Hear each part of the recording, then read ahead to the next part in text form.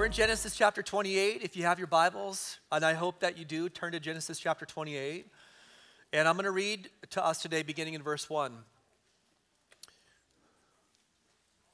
The Bible says, "And Isaac called Jacob and blessed him and charged him and said to him, 'You shall not take a wife from the daughters of Canaan. Arise and go to Padan Aram to the house of Bethuel, your mother's father, and take yourself a wife from there of the daughters of Laban, your mother's brother.'"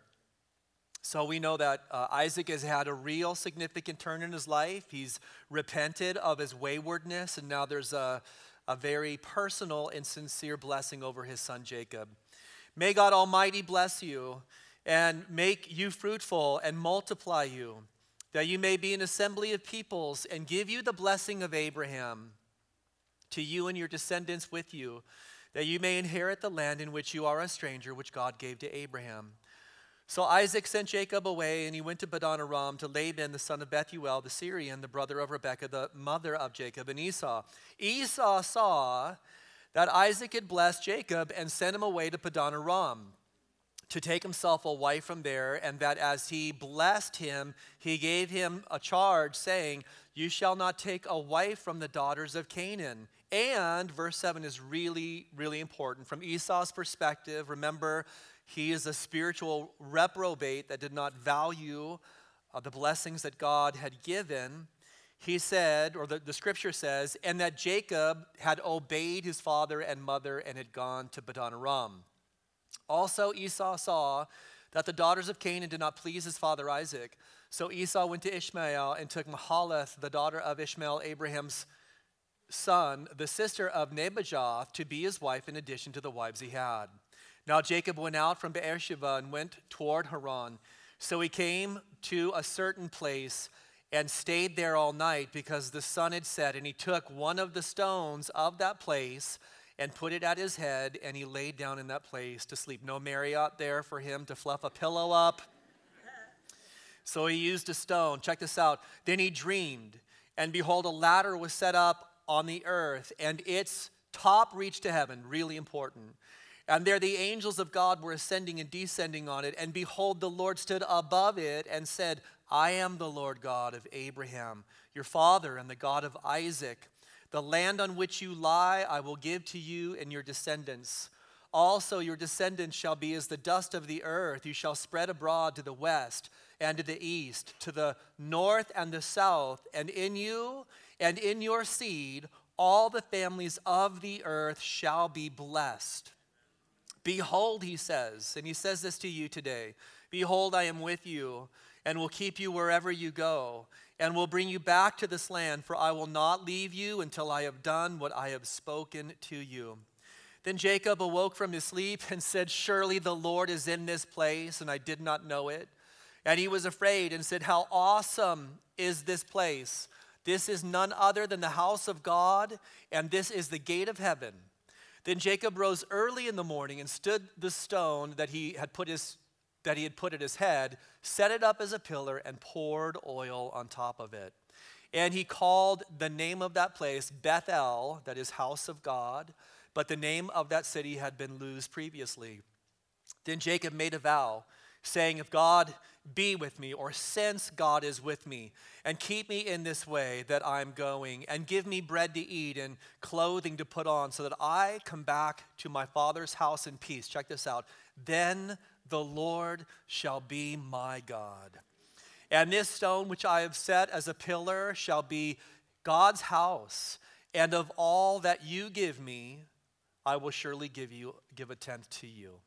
And Father, we thank you today.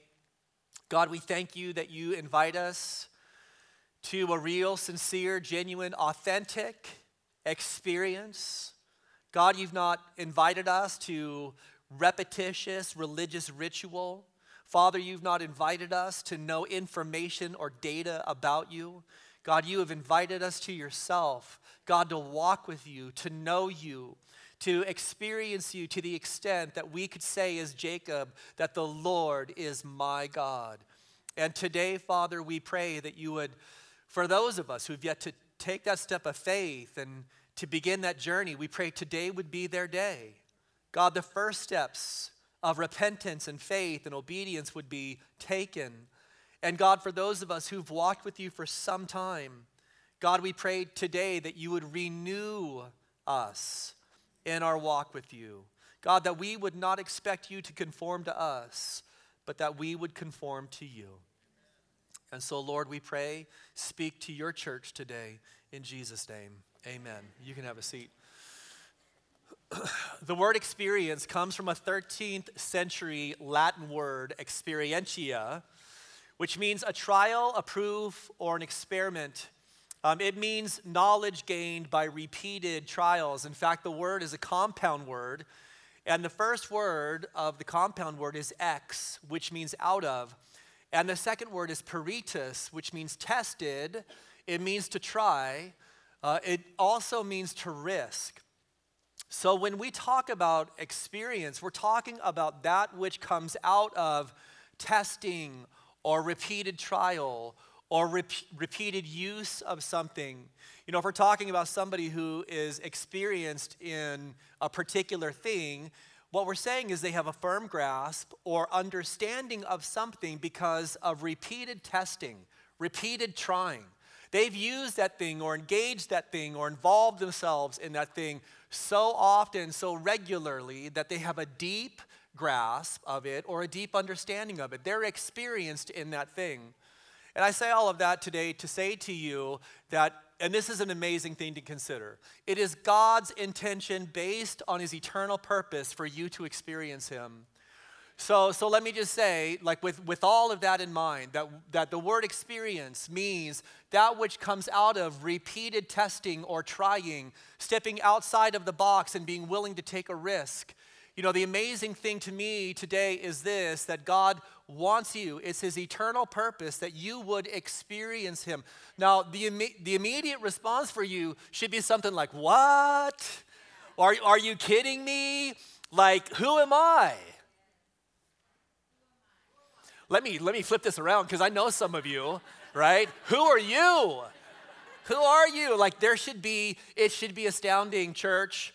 It should be amazing that God invites us into this personal experience, you know, this divine opportunity. What is man that you are mindful of him, or the Son of Man that you would consider him? God, we are just dust. We are just dust. And what do you invite us to? You invite us to real living experience. He is the living God. You know, it is true, he is the God who was. But my concern sometimes is this, that, you know, we just put God in that past framework. He is the God who was. We know him as the God who was. We know historical aspects and elements about this God. There are things that we can relay about the life of Christ from the perspective of the past that we can acknowledge. And we can talk about how we know the God who was, but he is not just the God who was. He is the God who is. And he is the God who is to come. And he is the living God that permeates time itself. He is infused in time in an absolutely perfect way. You know, God is not bound in our time-space continuum. He is the living God who offers you the opportunity to experience him. And you know, the scripture is clear about this. The Bible says, let me just give you some evidence of this. The Bible says in Hebrews 10:31, it is a fearful thing to fall into the hands of the living God. The Bible says in Romans chapter 9, verse 26, God speaking, and it shall come to pass in the place where it was said to them, you are not my people, that they shall be called the sons and daughters of the living God. The Bible says in Hebrews chapter 9, verse 14, how much more shall the blood of Christ, who through the eternal Spirit offered himself without spot to God, cleanse your conscience from dead works to serve the living God.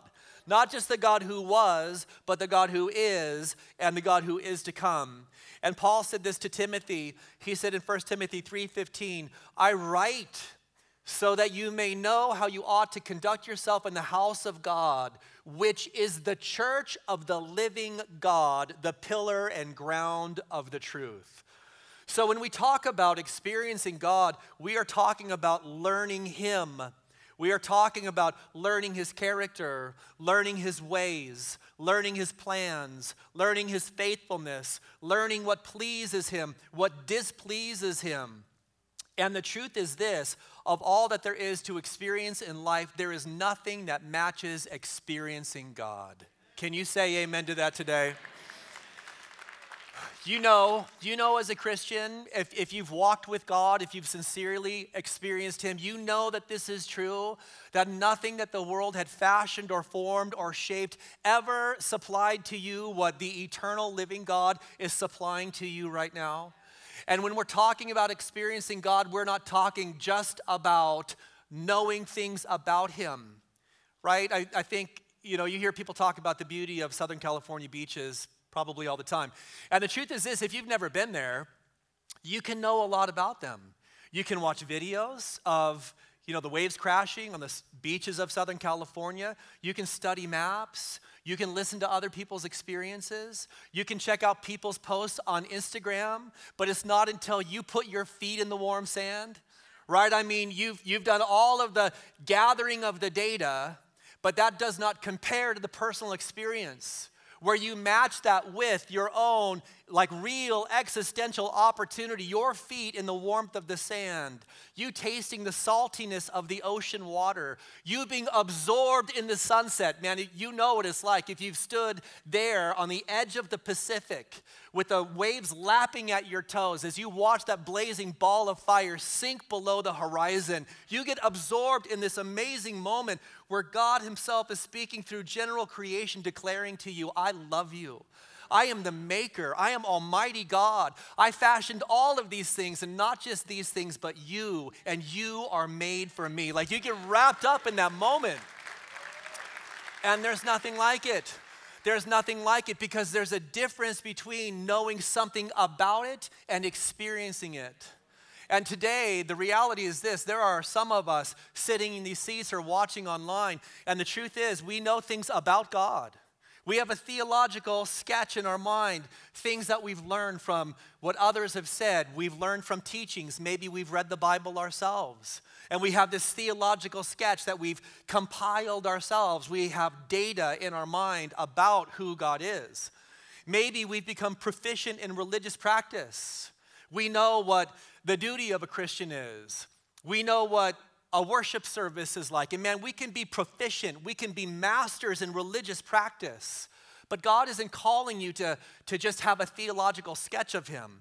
God isn't just calling you to be proficient or a master in religious experience. God is calling to you to taste and to see that he is good. That is what the Word of God beckons you to, right? To sincerely taste. When you walk into the worship center, because that's what this is, it's a place, it's one of the many places. It's not the only place. This is not the only place you worship God. You know that, right? This is not some special place because there's a name on it that says Calvary Chapel, Las Vegas, and so it's supremely consecrated in some way. Not denying the reality that God blesses us beautifully with his presence. Man, thank you, God, for that. But I'm saying to you, this is not the only place that you worship God. And yet we call it the worship center. And over the doors that lead you into the worship center, we have put the words. Do you know what they are? What does it say? Right, okay, so you guys have walked in here 100 times. You don't even know what's written over the doors. That's a problem. That's a problem. Or maybe it's just whatever. Whatever. Or maybe it's well, that's weird. Why that? Why experience Jesus? Because that's what existence in life is about. That's what existence and life is about. And I distinguish between those two things because they are different. The purpose of your existence is to experience the Father through the Son. That is the purpose of your experience or your existence. And life itself, if you're going to truly suck the marrow out of life so that you get everything that God has intended for you to experience out of this life that he's blessed you with, you'll only get that through faith in Jesus Christ. And when you come into this place, When you come through those doors, we don't want you experiencing the wisdom of man. We don't want you just to experience the philosophy of a ministry. We don't want you just to be learning things about God so you've got in your mind this theological sketch, this data that you've collected in your mind. We don't want you to be in a place where you've just mastered religious ritual so somehow you can walk out of here feeling as though you've done your religious duty and justified your conscience and yet really missed the most important thing of it all. Because all of those things are pointing to a person, and his name is Jesus. Not to a denomination, not to the name of a church, certainly not to any name of any pastor or leader here. We want you to experience the Lord Jesus Christ when you are present in this place so that when you leave, you can say, I met him. I met him. I met him in that place. He spoke to me. He spoke to me. He revealed things about me that only he could have known. And my life has been changed because of it. You know, today we're going to learn a couple of things about experiencing God through Jacob's experience of God. And this, for you students of the Word, you know this probably already, but this is the first of 7 revelations, personal revelations that God gives to Jacob. And they're all significant, don't get me wrong, but this really is the beginning of his journey with the Lord. And maybe today there are some of you who have yet to take that step of faith and really have a living relationship with God through Jesus, his son. Maybe today is going to be the day that you begin that journey and you take those initial steps of faith. Maybe for some of us, we've walked for some time with the Lord. But you know, the truth is this, that it's very easy for us to become old wineskins. It's very easy for us to have a vibrant, living relationship with God at some point, and then just, by nature, we're spiritually undisciplined. By nature, we are spiritually lazy creatures. That's just the reality. And we have to fight. There's this constant tension in our lives to keep ourselves, by the power of God and by his grace, in a place where our experience of him is real and living and vibrant. And I'm just saying today, maybe for you, there's just going to be a little rebirth of that in your life, like the worship team was leading us today, just like Lazarus, right? Just like Lazarus. But you don't just have a one-time, just like Lazarus experience in your journey with God. There are times throughout your journey with God where he will rebirth you again. I'm not saying that you get saved again, to get saved again, to get saved again. You're a child of God, but there's a renewing that needs to happen in our life. Just check a couple of things out today. The first is this in verse 7. And like I said, this is what Esau sees. Esau, of course, like I said, was a spiritual reprobate.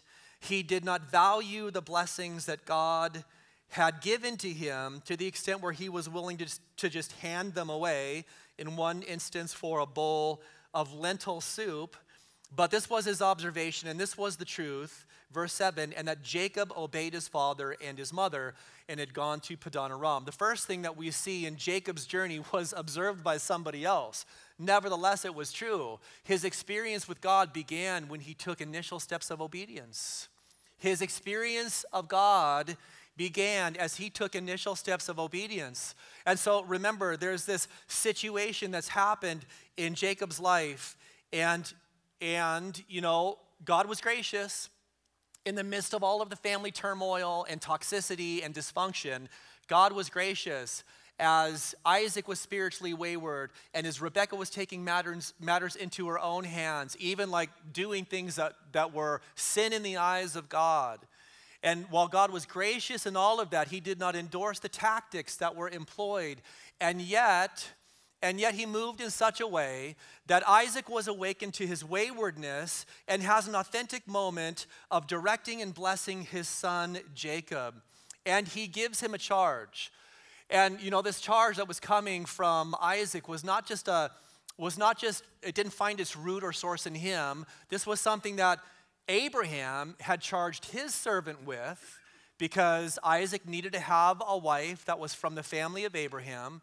And this was also a charge that God had given to Abraham. So what I'm saying to you today is, as Jacob was being obedient to the direction to the direction of his father and mother, that command ultimately had come from God. So his step of obedience was not just to humans, it was divine in essence. If you're going to experience God, it begins with steps of obedience. I said to you a couple of weeks ago, C.S. Lewis once said this so good: obedience is the key that opens every door. Obedience is the key that opens every door.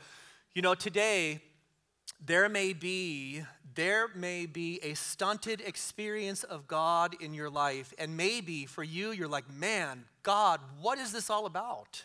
What is this all about? I see so many other people experiencing you in such a profound and deep way.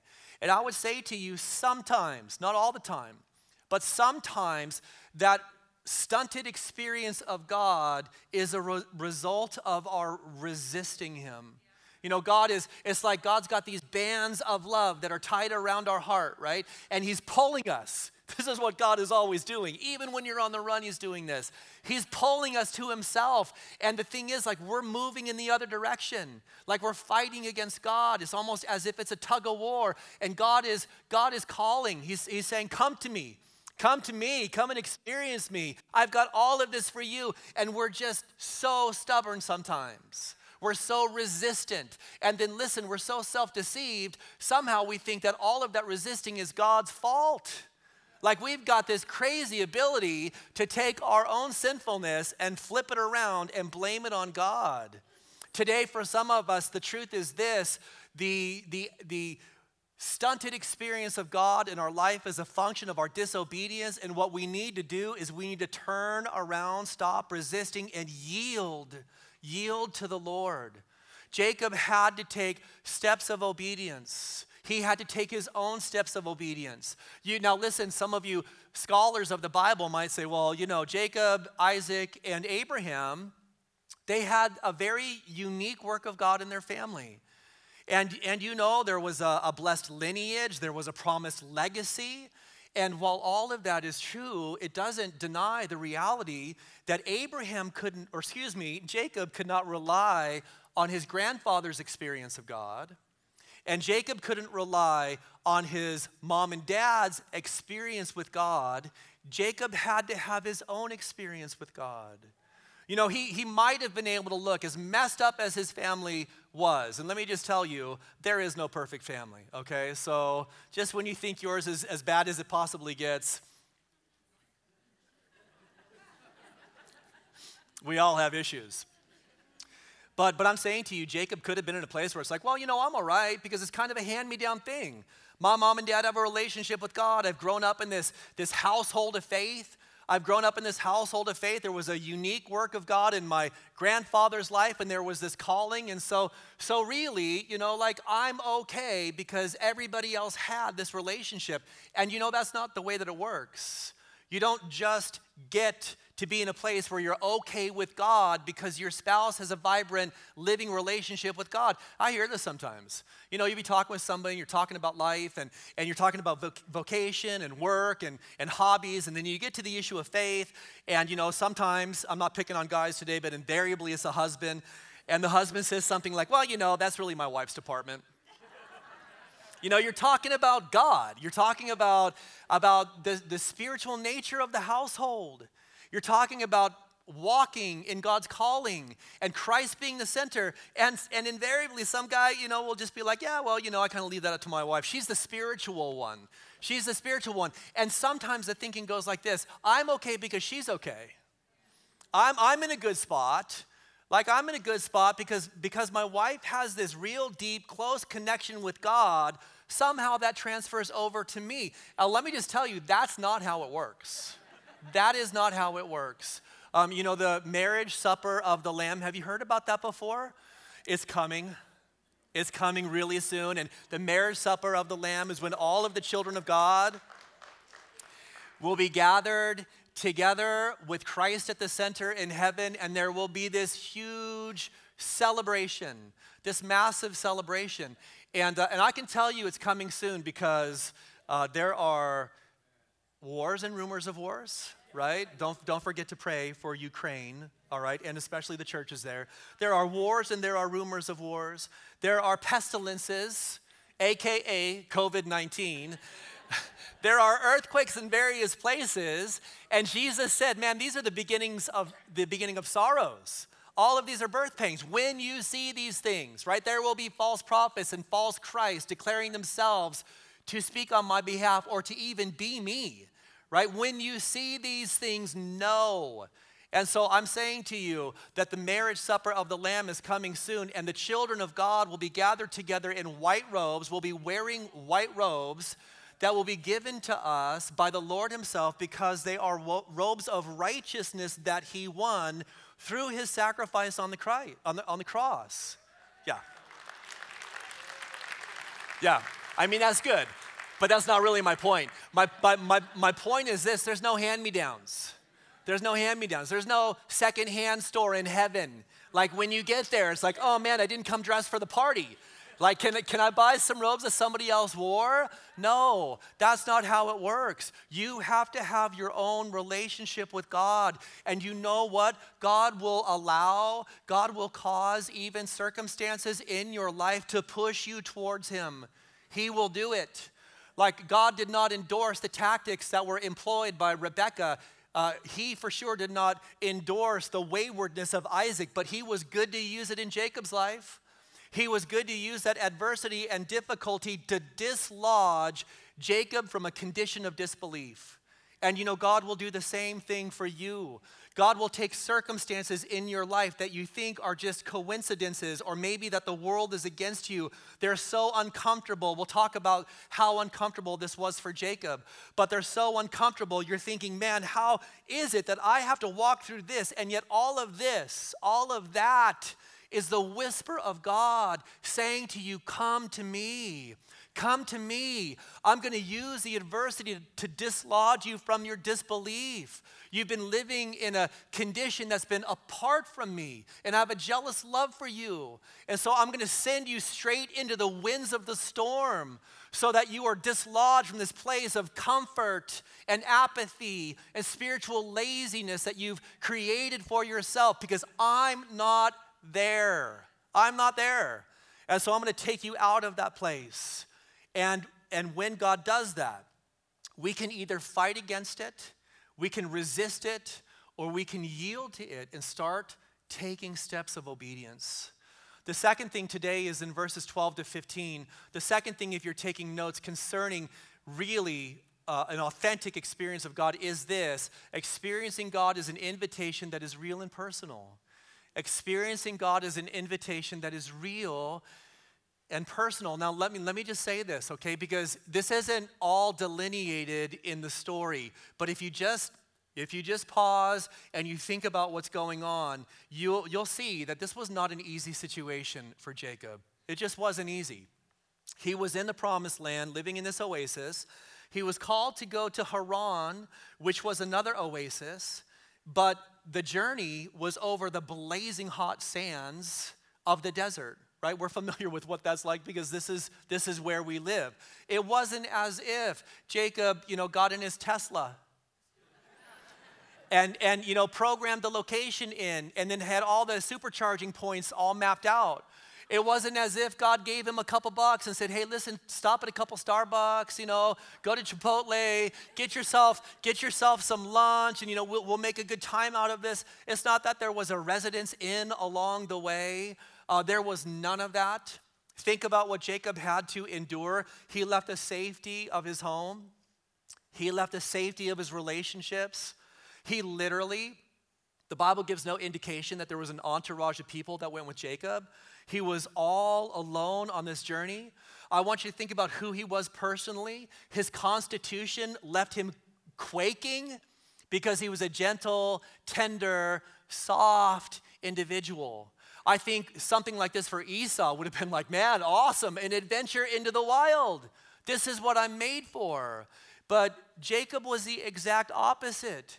He was journeying into a place that was totally unknown to him and absolutely uncomfortable.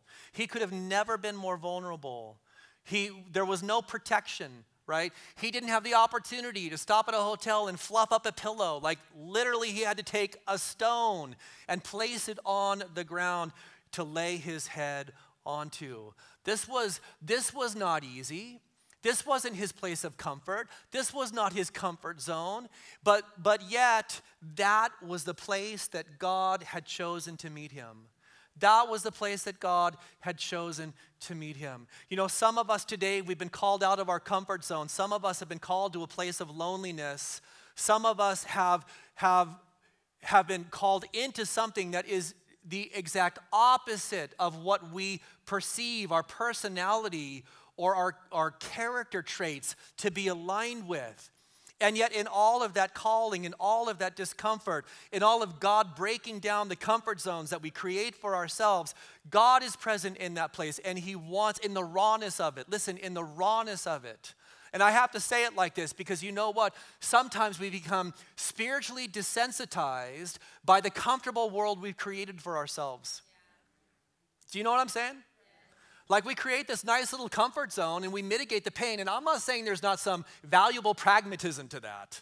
I'm not saying, hey, listen, to really experience God, make your life as miserable as possible. I'm not saying that today, okay? I'm not saying that. But what I am saying is sometimes we can create for ourselves an environment that insulates us. It insulates us. You know, for me, it's like, God, thank you for all that you have done and for how much you've blessed us. I don't want to be in a place, I know my heart, I don't want to be in a place where I allow these things to desensitize me. Because sometimes it's in the place of, you know, give us this day our daily bread that we really experience him. You know, we wouldn't ask for that. We wouldn't ask for that, but Rachel and I have experienced this. It's not like we're praying, hey, God, strip it all away so I have nothing, so I can trust in you. Very, very few people are praying that. But I can tell you for us, I mean, we're blessed in times of abundance, and we're blessed in times where we have been almost indigent as church planters. You know, in that place where literally it was, God, you know what? We don't know. We don't know how it's going to happen today. We don't know how we're going to feed our kids. But God, we're going to pray and we're going to ask, and you know what? It's in that place where God does such a sweet miracle. I want to encourage you. I want to encourage you to embrace it.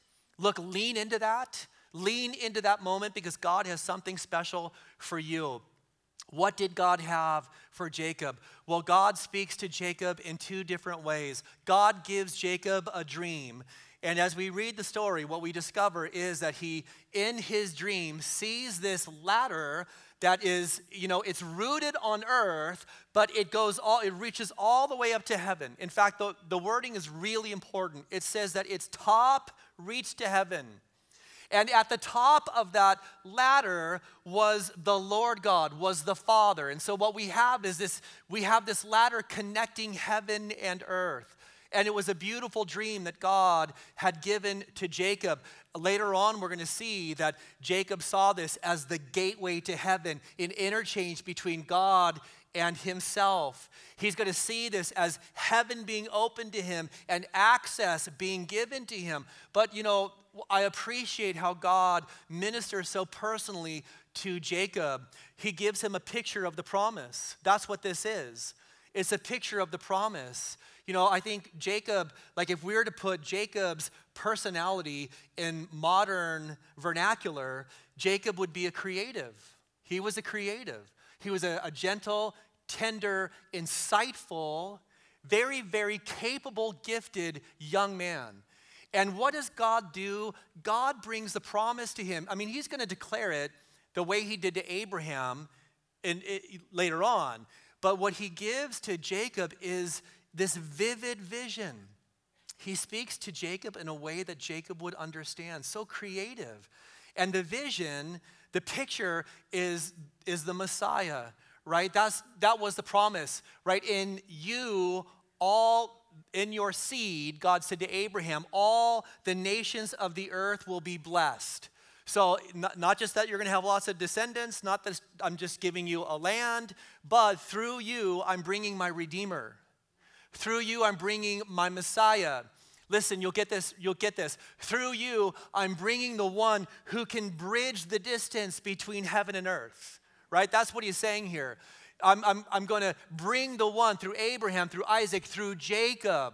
I'm going to bring the one who is able to place his holy hand on unholy man and to place his hand on an absolutely righteous, holy God.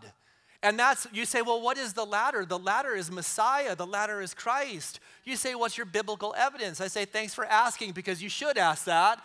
And I say, John chapter 1, verse 51. When Nathanael had come and Jesus had said to him, hey, before you came here, I saw you under the tree. And he disclosed something that only God could have known. And so the response was, man, this is Messiah. And Jesus' response was, most assuredly I say to you, hereafter you shall see heaven open and the angels of God ascending and descending upon the Son of Man. Right? So what does Jesus do? He ties his presence, the fulfillment of the promise, all the way back to this vision or this dream that Jacob had. And he interprets himself as the ladder. Angels of God ascending and descending, not just on a ladder, but on the Son of Man, the one who bridges the gap, the one who is the only one who's able to connect us to the Father. Like there is this eternal chasm between ourselves and God. And what did God do? He sent the Son. He sent the Son. He sent the only begotten Son. Jesus is not just a way to follow. Jesus is not just a truth in the pantheon of many other truths.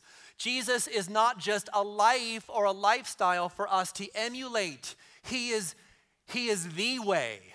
He is the truth. And he is the life.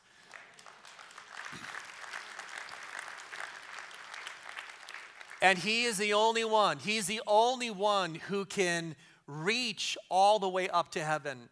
Listen, there's no ladder of your own making that's gonna ascend so high that you can stand in the presence of God. He's the only one whose ladder reaches to the very top. You might think, well, hey, it's my morality, and there's changes that I've made in my life, and I've tried to get things right, and I'm coming to church now.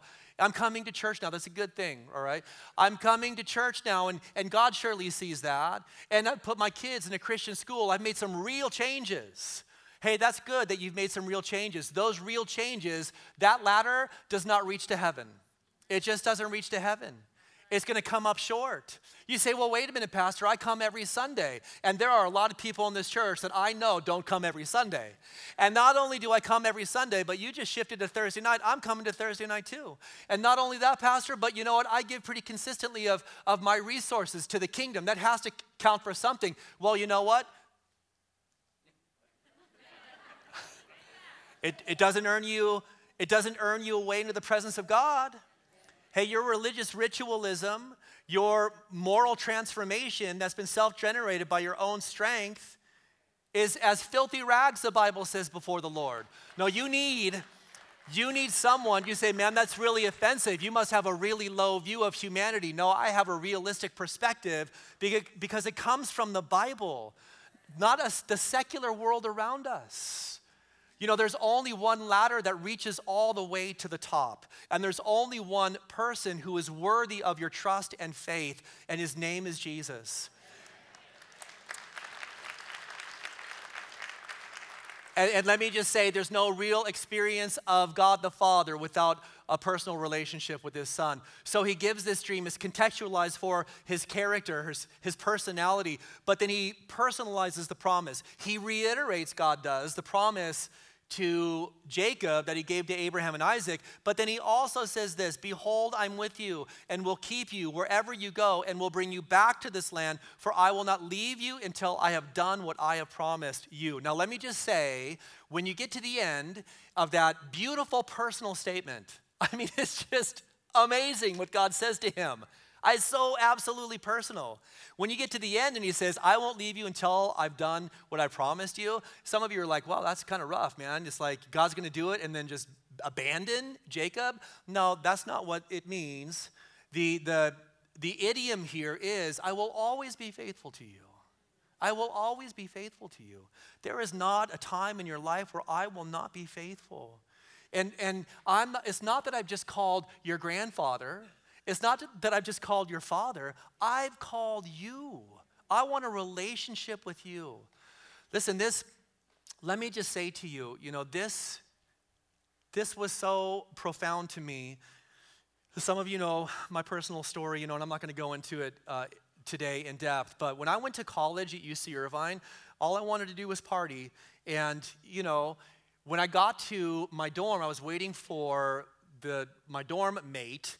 And lo and behold, this person rolls in, and I was like, oh, this is great, it's party time, because I put on the application all the different things that I like to do. I was very specific about the beer I like to drink and other stuff. I don't even want to tell you and I'm like, hey, I just want to be honest. So they match me with the right person, because I don't want to get some loser, right? And so what happens is, I meet my roommate, and he's a born-again Christian.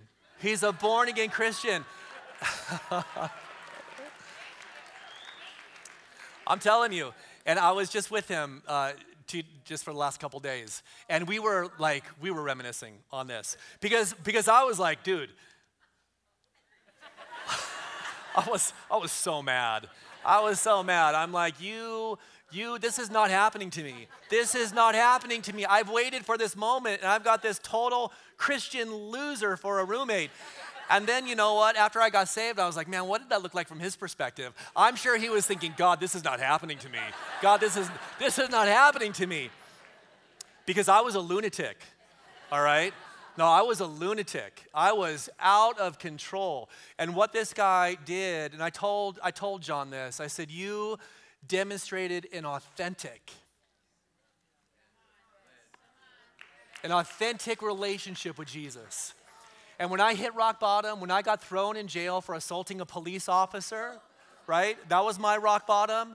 There was an awakening. I knew where to turn because someone had lived out their personal relationship. Look, if John had just been a person who was a master in religious practice, if John was a person who had a theological sketch of who God was but did not know him personally, there would have been no value. No value. In fact, I probably would have easily discarded the concept of Christianity because there would have been no evidence of real life transformation. But God had pulled him from the same pit that God was just about to pull me from. God calls you. God calls you. And you know what? God is calling you right now. What is it going to take for you to say yes to God? What is it going to take? Because I'll tell you right now, God's been working in your life. God has been customizing situations and circumstances because he is the omniscient, omnipresent, almighty God. And what may look to you as just coincidence or circumstance is in fact the very hand of God himself pulling you with bands of love, saying to you, come to me. Come to me. I don't want your religious ritual. I want your heart. I want you. And you know what you're going to get in return? You're going to get me in return. So listen, the third thing here today is this. God's invitation. I say all of that to you to say this. God's invitation to experience him requires a response. It requires a response. I was thinking about this during the first service, actually during the first teaching, because I didn't think about it before. But what if this story ended in verse 15? What if it was like there was all this download of God and this working of God in Jacob's life, and then that was it, straight into chapter 29, and there was no expression in the canon of Scripture of Jacob's personal response to all that God had done? What if it just fell off a cliff? Look, what if it just fell off a cliff? You know yourself, as I say those words, you're like, man, the story wouldn't be the same, would it? It would lose something. And yet that happens every single Sunday morning. It happens every time God is speaking to us and we turn away from what he has to say to our hearts. Jacob in this story did not just turn a deaf ear to God. He did not just ignore what it was that God was doing. He didn't continue to run in the other direction. There was a response because there was an awakening that happened in his life. And I think it's encapsulated by the statement that he makes. How awesome is this place? How awesome is this place? This is the very house of God. This is the gate of heaven. An awareness was being birthed in his life. Now, let me just tell you, it was an immature response. I mean, let me be fair. It was good, it was genuine, it was sincere. There are elements that are absolutely the way that we should respond as well. And there are things that he says are just an expression of immaturity, right? As if Bethel is the only place that God was. As if that place was the only place. As if there was one single consecrated place to experience the Lord. And this, of course, was just conveyed in his own immaturity because it isn't the place. It can't be the place because God wasn't just there. God is everywhere. God is everywhere. And when you mature and grow in your faith, you begin to have a developed understanding of the omnipresence of God. As a mature Christian, you know it's not the church building, right?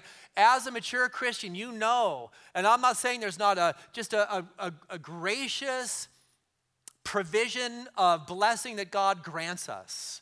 And he does, because where two or more are gathered, Jesus said, he is there right in the midst in a very special way.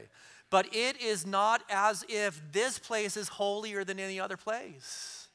You're mature enough to know that while God is gracious to use instruments, to use human beings in your life to lead you spiritually, it's not them. It's not them. Fundamentally, it is God working through their lives. It is not as if they're more special in some significant way than you are, or they have something that you don't have. You would never be in a place where you would bow your knee to a human leader as if they're worthy to receive the worship that only God is worthy to receive. You would never do that. You would never do that. It's not as if we're immature enough to think that it's the methods of ministry that we employ. Almost to the extent where if we were to call this our church home, which I think most of us do, but almost as if we would begin to create some hierarchy between the way we do things and the way other churches do things and put ourselves on the top rung of the ladder because there's only one ladder between humanity and God. And listen, it's not the institution of the church. It is not the methods that the church employs. It is Jesus Christ. It's Jesus Christ. So I'm saying to you today, nostalgia should never become idolatry.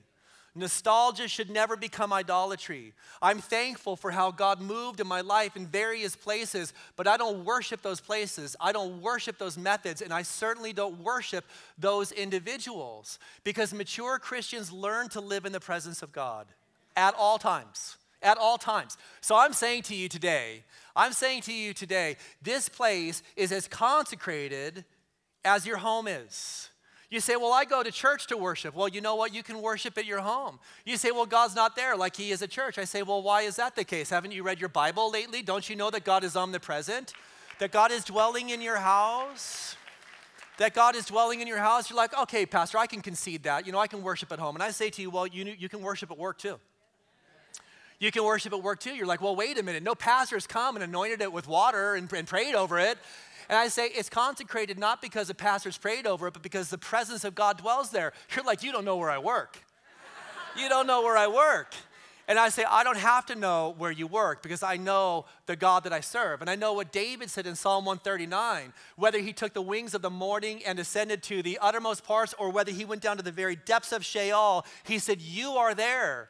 And some of you are working in the depths of Sheol. I know that. But he's present there. He's present there. Listen, this is what happens when we make this false dichotomy as if God is more present here than he is there. Our behavior follows that. Our behavior follows that. Pretty soon we find ourselves functioning spiritually in one place and unspiritually in another place. We roll into this place and we've got the bumper sticker on our car. We got our radio tuned to the right station. We've got our Christian shirt on, right? We've got our cross hanging on the outside because this is a spiritually consecrated place and we're probably going to get a high five and an amen because of it. And then we go to that place. We go to that place and we're like, well, God isn't really here. So, my radio station's going to change. My shirt's going to change. I'm going to tuck the cross in on the inside. Look, you know what I'm saying. I'm going to change the way that I speak. I'm going to change the way that I speak, because in our minds, what's happening is we're forgetting that God is present in that place. God is present in that place. And when we, when we anchor ourselves to that reality, all of a sudden, what matters most is the presence of God, and not what everything else is not what everything else is going on. You know what I'm saying. So he marked the moment. He marked the moment by making a memorial and making a vow. And this is how Jacob did it. He took the stone, he set it up as a pillar, he anointed it with oil, and he renamed it. All right? And this signifies the reality that Jacob's thinking and Jacob's seeing is starting to change. This is what's happening. There's a process. All of a sudden, and this is good, all of a sudden he's seeing things differently. The way that he thinks, the way that he sees. Hey, you know what? God is moving. I see the hand of God around me, right? I'm starting to change the way that I think about things. When you experience God, it will change the way you think, and it will change your perception. It will change the way you think about people, right? It better, because, when you come in contact with the holy God through faith in the cross of Christ, this is what you recognize. You recognize that you are a worm. You are a worm. You are dust. You are unworthy, but God has been gracious. And so instead of having that attitude of judgmentalism, where you see everybody else through this lofty, self-righteous perspective, as if you brought something to the table that makes you better than other people, no, that's not what the cross of Christ conveys. When you come to the cross, you know that you are absolutely unworthy. You are nothing better than a worm, and you're living amongst other worms. And every worm needs the Lord. Let me just tell you that today. You see people differently. You see them as objects of the Father's love. Listen, you see your resources differently. This was what Jacob said. He's like, wow, God, since you promised and since you've blessed, the truth is this: I don't have anything right now except this rock that I'm just going to dedicate to you. But as you bless me, I'm going to give you a tenth of everything, because God, what I see now is that everything that I have has come from you. Everything that I have has come from you. There is not a single thing that I have in my life that hasn't come from you, that isn't going to be used through you, and ultimately is not going to be given back up in worship to you. That's what happens to a heart that's experienced the Lord. A heart that really experiences God knows that they're not just walking through random circumstances or coincidences. The heart that really knows that God is omnipresent in all of his ways, and he is omnisciently and faithfully working in every detail, knows that every circumstance has been first filtered through the loving hand of the Father. That God, in fact, is in control, that God is on his throne, that God has a plan and a purpose for every blessing and also every difficulty, for every fulfilled promise and for every experience of pain that we go through in our lives. That God ultimately is behind all of that, working all things together for good for those who love him and are called according to his purpose. The life that's really experienced him, the life that's walking in that place, understands on a daily basis, you know what, God, I'm yielding myself to those things that you bring into my life. I'm going to recognize that they're from you, and I'm going to walk in them in a way that brings you glory. He not only has this shift of thinking, but he makes a vow. And I just want to end with this today, and I'm grateful for your patience. But he makes this vow. And his vow essentially is communicating that he is adjusting his life according to the revelation of God. Like, there's an adjustment. I'm making a vow. I'm making a change. I'm turning my life. God, in other words, listen, he's not saying, God, I'm expecting you to adjust yourself to me. This is really, really important. He's saying, God, I'm adjusting myself to you. And we know that he's saying that because he says, the Lord shall be my God. The Lord shall be my God. He is the one. He is the one. It's not just in this life now, it's not just that I have him, but he has me. And why is it important to say that? Because listen, we live in a Christian culture that has flipped the script. We've flipped the script. And you know what we do? We shape a God after our own image. We pulled the hammer, we pulled the chisel out, and we have formed a God in our thinking that should conform himself to us. And we want a God. We want a God that's going to pacify us in our compromise. We want a God who's going to condone a lifestyle that falls short of deny yourself, pick up your cross, and follow me. That's the type of Christianity that's being conveyed today. And oftentimes, it's rarely preached. Hey, listen, it's not that God is conforming himself to you. You bet he loves you. You bet he's gracious. But guess what? He's God and you're not. He's God and you're not. Like what's happened here in this experience of God is that he has condescended through the giving of his son to bring us to a place where we align ourselves to him. Where we say, you know what, God, I'm not living for myself any longer. God, I am living for you. And those things in my life that displease you or that are not in alignment, God, I'm turning. If there's anything I'm going to turn my back on, it's going to be on those things, God, so that I can keep my face pointed towards you. You know, all of this means that the revelation of God demands a choice. It demands a real decision. You know, I think how many Sundays go by, Sunday after Sunday, where we have people sitting and listening and yet remain in a place of indecision. They hear the truth over and over and over again, and yet they remain undecided. And it's not as if God hasn't spoken. God has, but you have been resistant and reluctant. You've been reluctant to align yourself to the Lord. And you know, in all of that, you're like, well, listen, I'm just kind of in this middle ground. You know, it's not that I'm altogether for and I'm not altogether against. And I would say to you, no response is a response of no. No response is a response of no. When you decide to not decide, you've said no to God. That's just the truth. It's just the truth.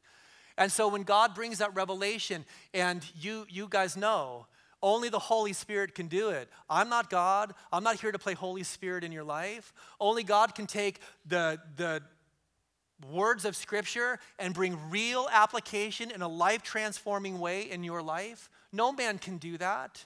But when the Spirit of God is gracious enough in this context to speak to us in such a way where we know in our hearts, maybe everyone else doesn't know how much we know, but we know that God has spoken to us. When he takes the loving time to speak to us, what is required is a response of obedience. God help us. You know, I shared this the other week. It might have been last week. But I was thinking about this. You know, the church at Laodicea had pushed Jesus out. He was on the outside. Behold, I stand at the door and knock. What? Why is he standing at the door and knocking? Because the church had pushed him out. There was no space. There was no yielding. They'd become spiritually desensitized to God. And the only way back was through repentance. And so he says, as many as I love, I chasten, therefore be zealous.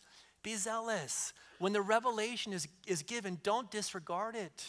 Don't discount it. Don't delete it. You need to be that heart that's composed of good soil as the seed is planting this transformation. Listen, Job said these words. I just want to close with them today. Job. As we wrap this up, he said, I have heard of you by the hearing of the ear, but now my eyes see you. May God bless us with that this week in Jesus' name. Father, thank you. We love you, God, and we pray for your mercies in this place, God, your mercies in our lives. Father, who are we that you would even condescend? God, who are we with all of our struggles and all of our failures? And yet, God, your love, there is nothing like your love.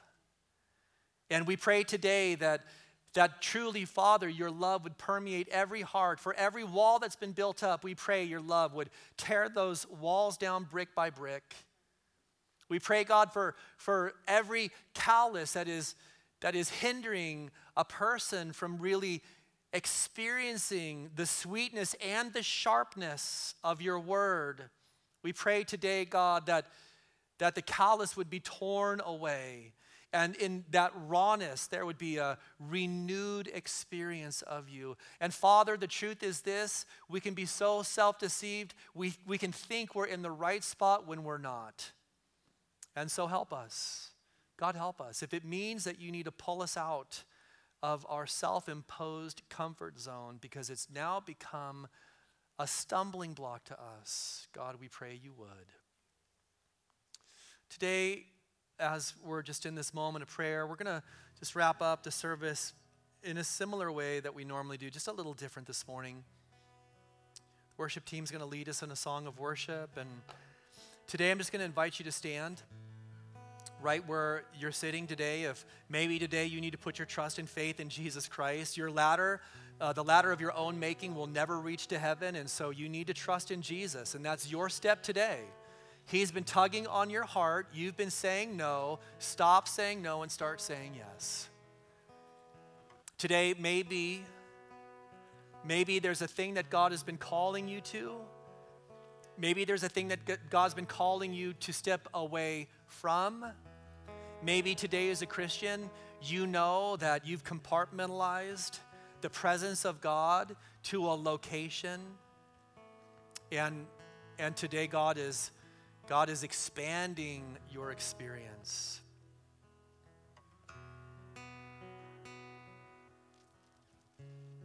Today I want to lead you just in a very simple prayer as we're all standing. If this is you, this is the work of God in your life, and He's going to hear your prayer, and He's going to do an amazing and mighty work.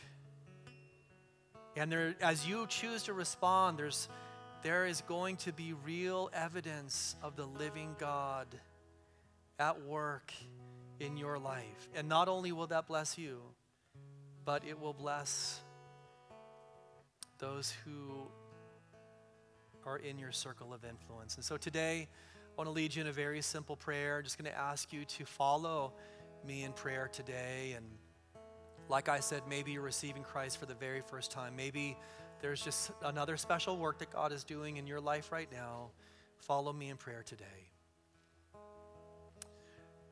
Father, thank you that you love me, that you call me with bands of love. I'm not fighting anymore. I'm choosing not to resist. I'm turning to you with all of my heart and all of my mind and all of my soul and all of my strength. And I'm trusting in Jesus, the only way to the Father. Father, fill me with your Holy Spirit. Wash me and cleanse me from my sin. And put your fire in my soul. In Jesus' name I pray. All God's people said, amen. Praise God.